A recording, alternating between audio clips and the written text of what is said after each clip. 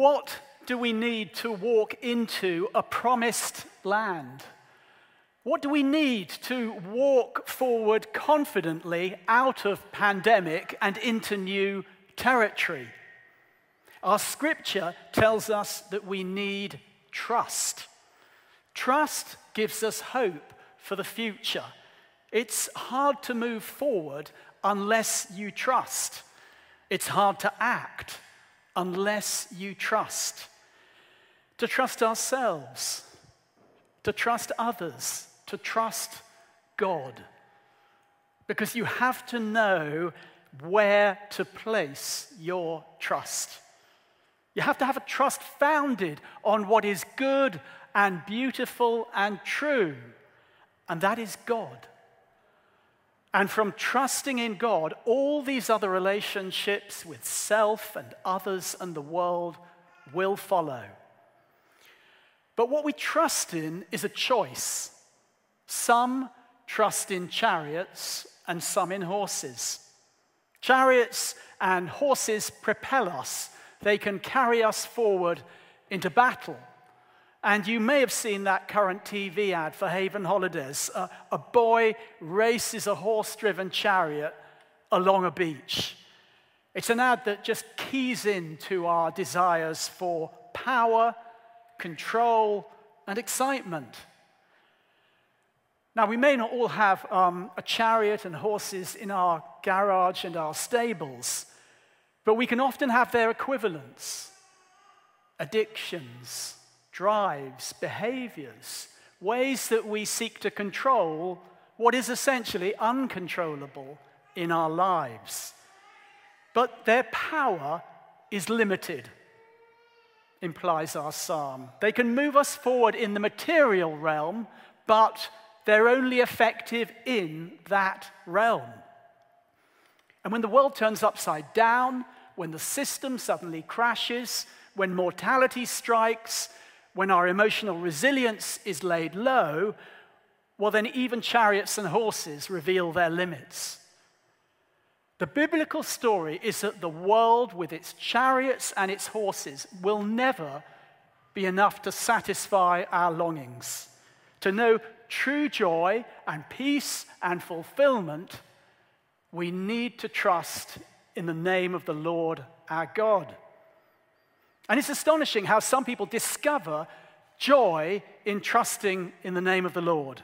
Richard Wurmbrand was a courageous Romanian pastor. He was tortured by the communist authorities.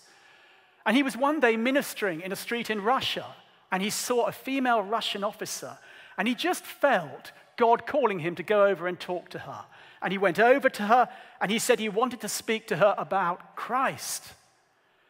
And she immediately cried out. And she asked him if he knew Christ. And when he said he did, she fell into his arms and she just began kissing him on the cheek again and again and again and again. He was really embarrassed. And he took her to his and his wife's home, and he was amazed to discover she knew nothing about Christ except his name. And yet she loved Christ. She didn't know that he was her Savior. She didn't know anything about salvation. She didn't know when Jesus had been born or died or had risen from the grave. But she loved him for his name. And when Wurmbrand pressed her on this, she explained that when she was growing up in school, tutored by the communist authorities, they had told her that she needed to believe in their morals. And she wanted to have a picture of this in her mind. It didn't really make sense otherwise. And she knew that her ancestors had a picture of everything that is beautiful and good and true.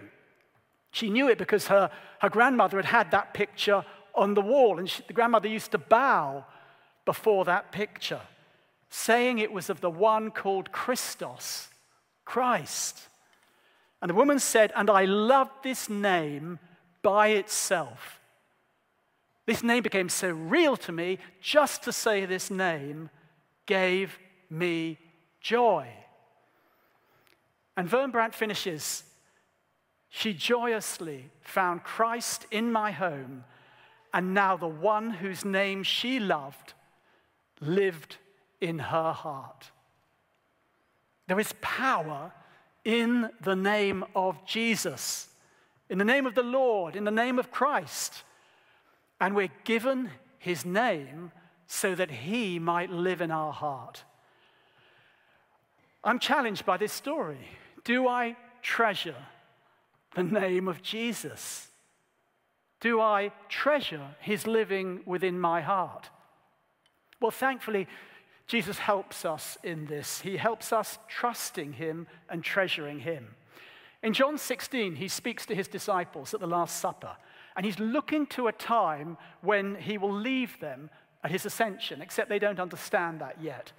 And at that time, they're going to stand on a new threshold at a complete turning point.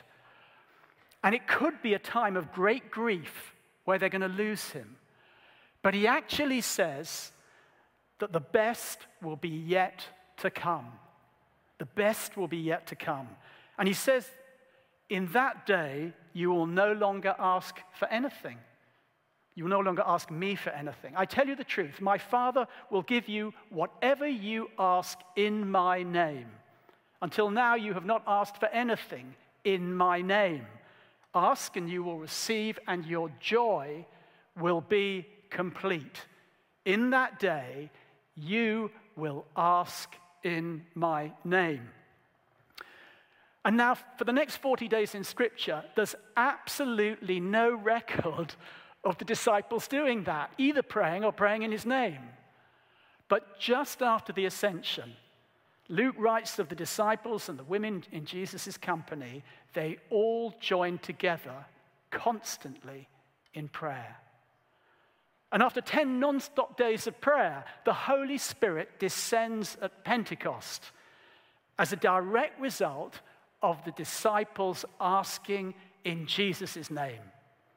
And then they host countless prayer meetings through the book of Acts. They pray everywhere, not just in an upper room, but in homes, on streets, in prisons, on rooftops. And as God answers prayers, the world turns on its axis again and again and again and again. In Acts 3, Peter and John meet a man crippled from birth at the temple gate called Beautiful. And Peter says, in the name of Jesus Christ of Nazareth, walk. And the healing is instant. The man walks. Asking in the spiritual changes things in the material. There is power in the name of Jesus. Praying in the name of Jesus, it fires up the disciples. It galvanizes them in their actions, and it empowers the kingdom of God to come into being. So these words of Jesus to the disciples in John 16 are vital because they change the disciples' paradigm of prayer. They create a revolution in the disciples' understanding, and they're intended to create one in ours too and in our lives. How does Jesus help us trust in him? Rather than in chariots or in horses, he gives us the privilege of asking in his name. And let's look at 4 aspects now of this wonderful gift. Firstly, there's the promise. Jesus promises, ask and you will receive. My Father will give you whatever you ask in my name.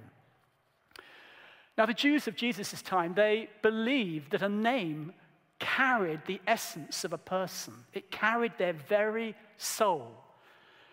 And God was often simply called the name because his actual name was considered too holy to be spoken by human lips. But then Jesus comes, God made human. He arrives with a name from heaven and his destiny stamped upon him because his name literally means this: Yahweh saves. In other words, we're now able to say the name of God by saying the name of Jesus. Wonderful Counselor, Mighty God, Everlasting Father, Prince of Peace. It's a name that wraps up all these other names. It's a name with a kind of nuclear concentration of power in it. It's the name at which every knee will bow. It's a name unlike any other name. And Jesus entrusts this name to you and to me. This is trust taken to an entirely new level. A king in ancient times could delegate the use of his name to a trusted advisor, and that would give that person complete access throughout the kingdom. Jesus legally gives us access to the very heart of God and to the resources of heaven.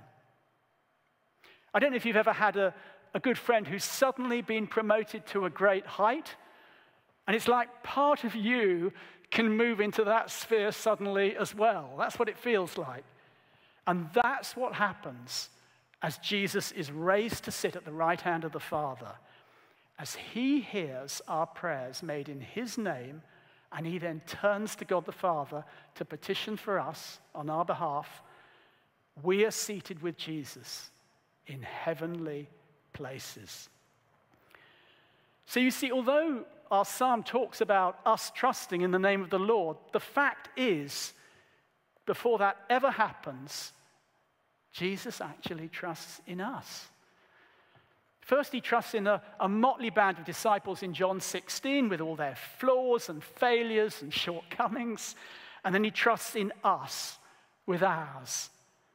I don't have to pass exams or jump to a certain height or excel in religious performance to ask in the name of Jesus.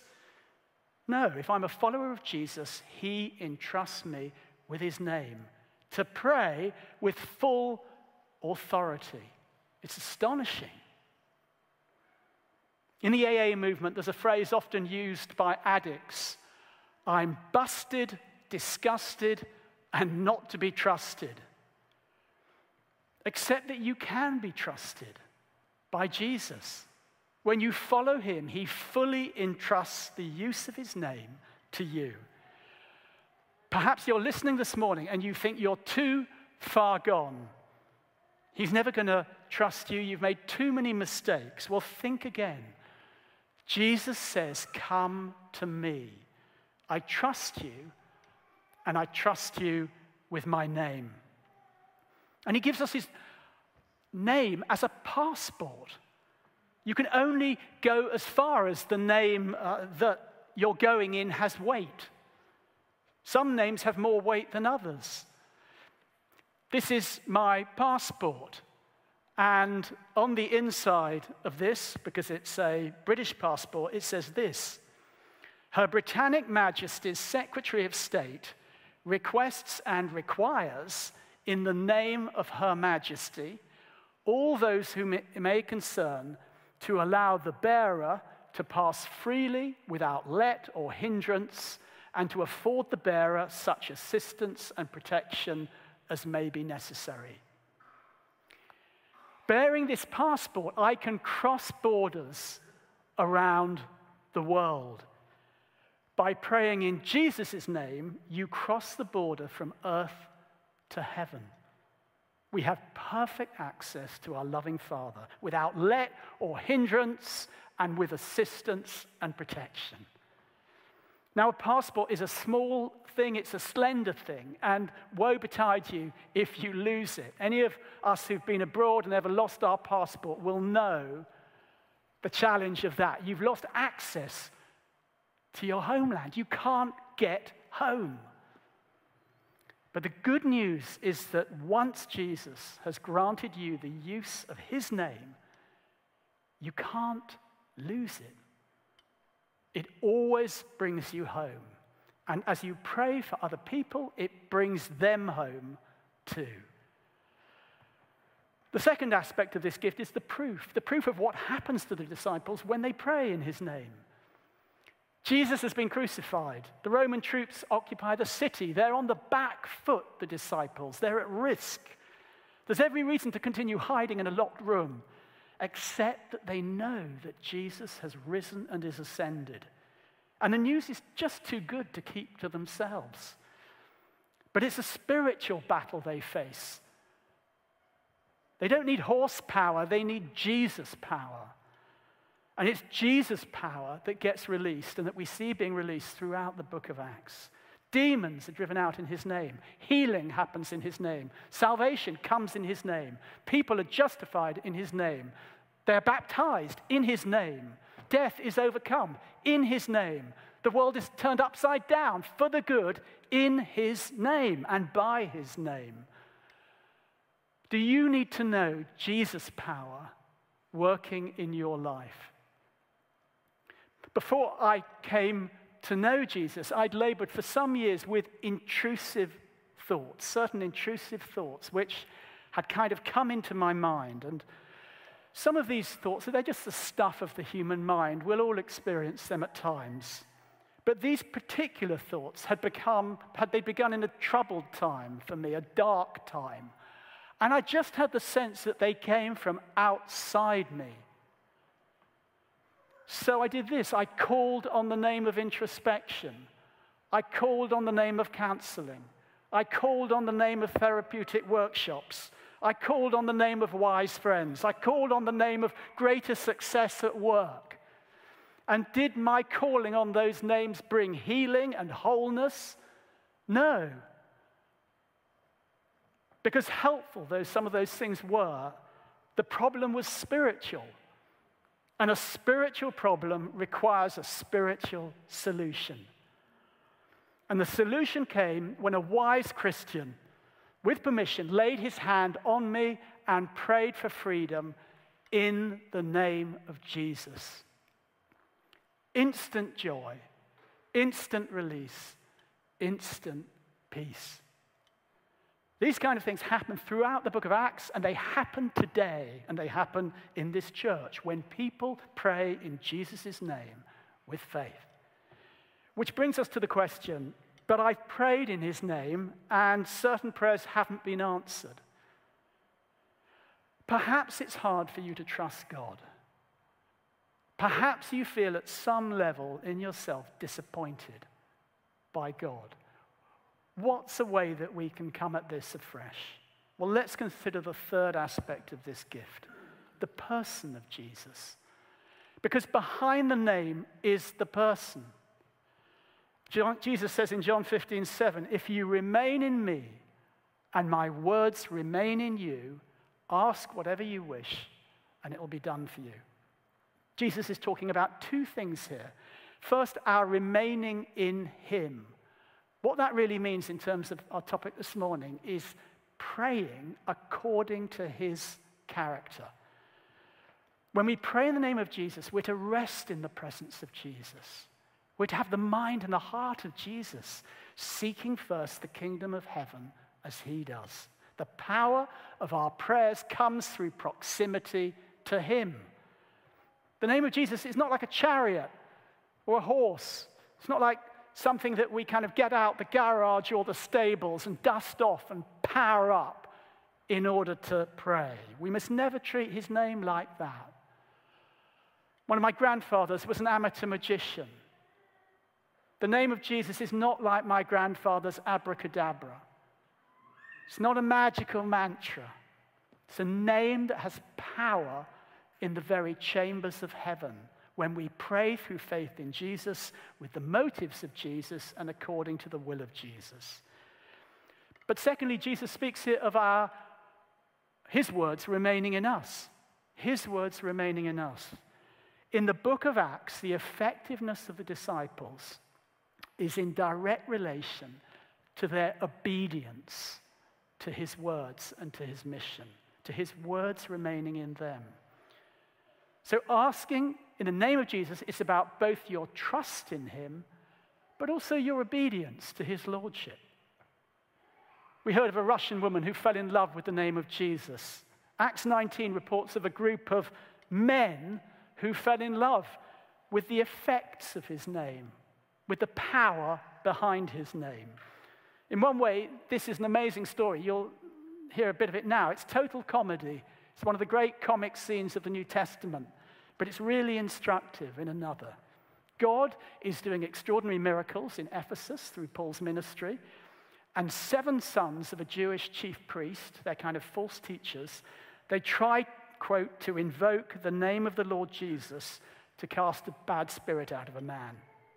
And instead, the Spirit says to them through the man, Jesus I know, and Paul I know, but who are you? And then it says that the man who has the bad spirit jumps on the 7 sons and beats them up until they run out of the house naked and bleeding.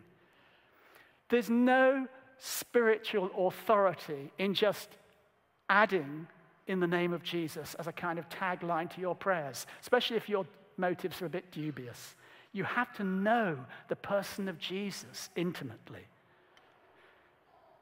Does this mean God always answers our prayers in the timing that we'd like? No.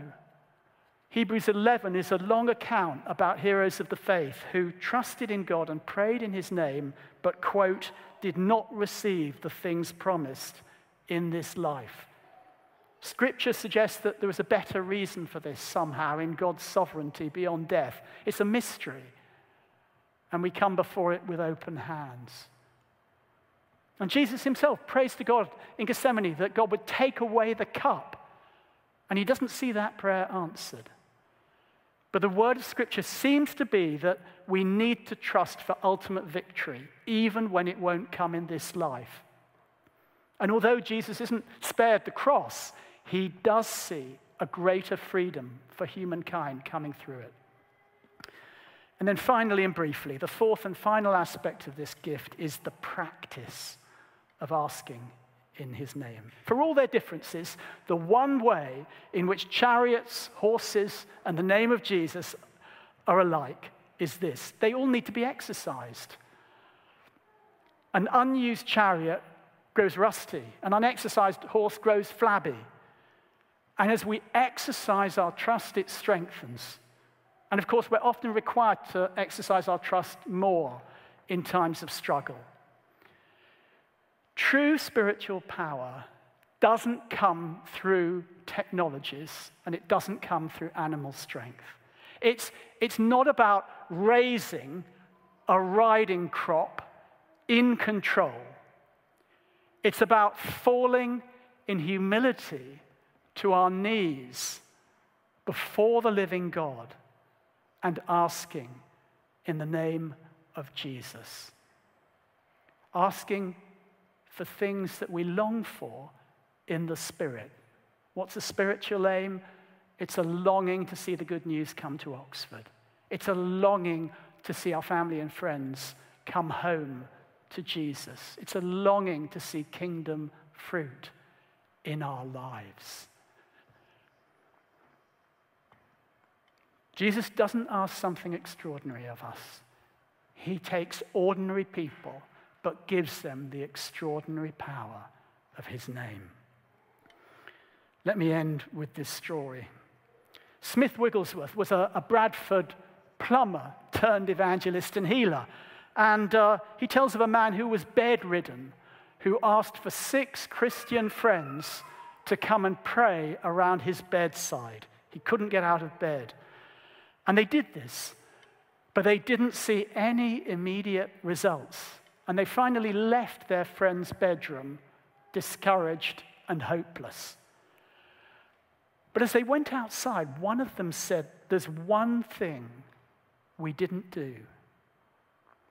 And so they went back into the bedroom, gathered around the bed, and they began to whisper the name of Jesus.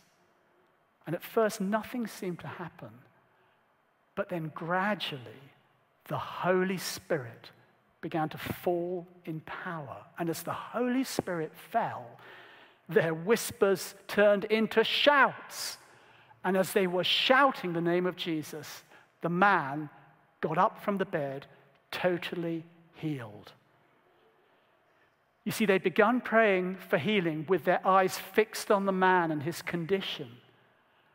But when they transferred their focus to the name of Jesus, then God moved. There is power in the name of Jesus. So Jesus says to each one of us this morning, trust me entirely.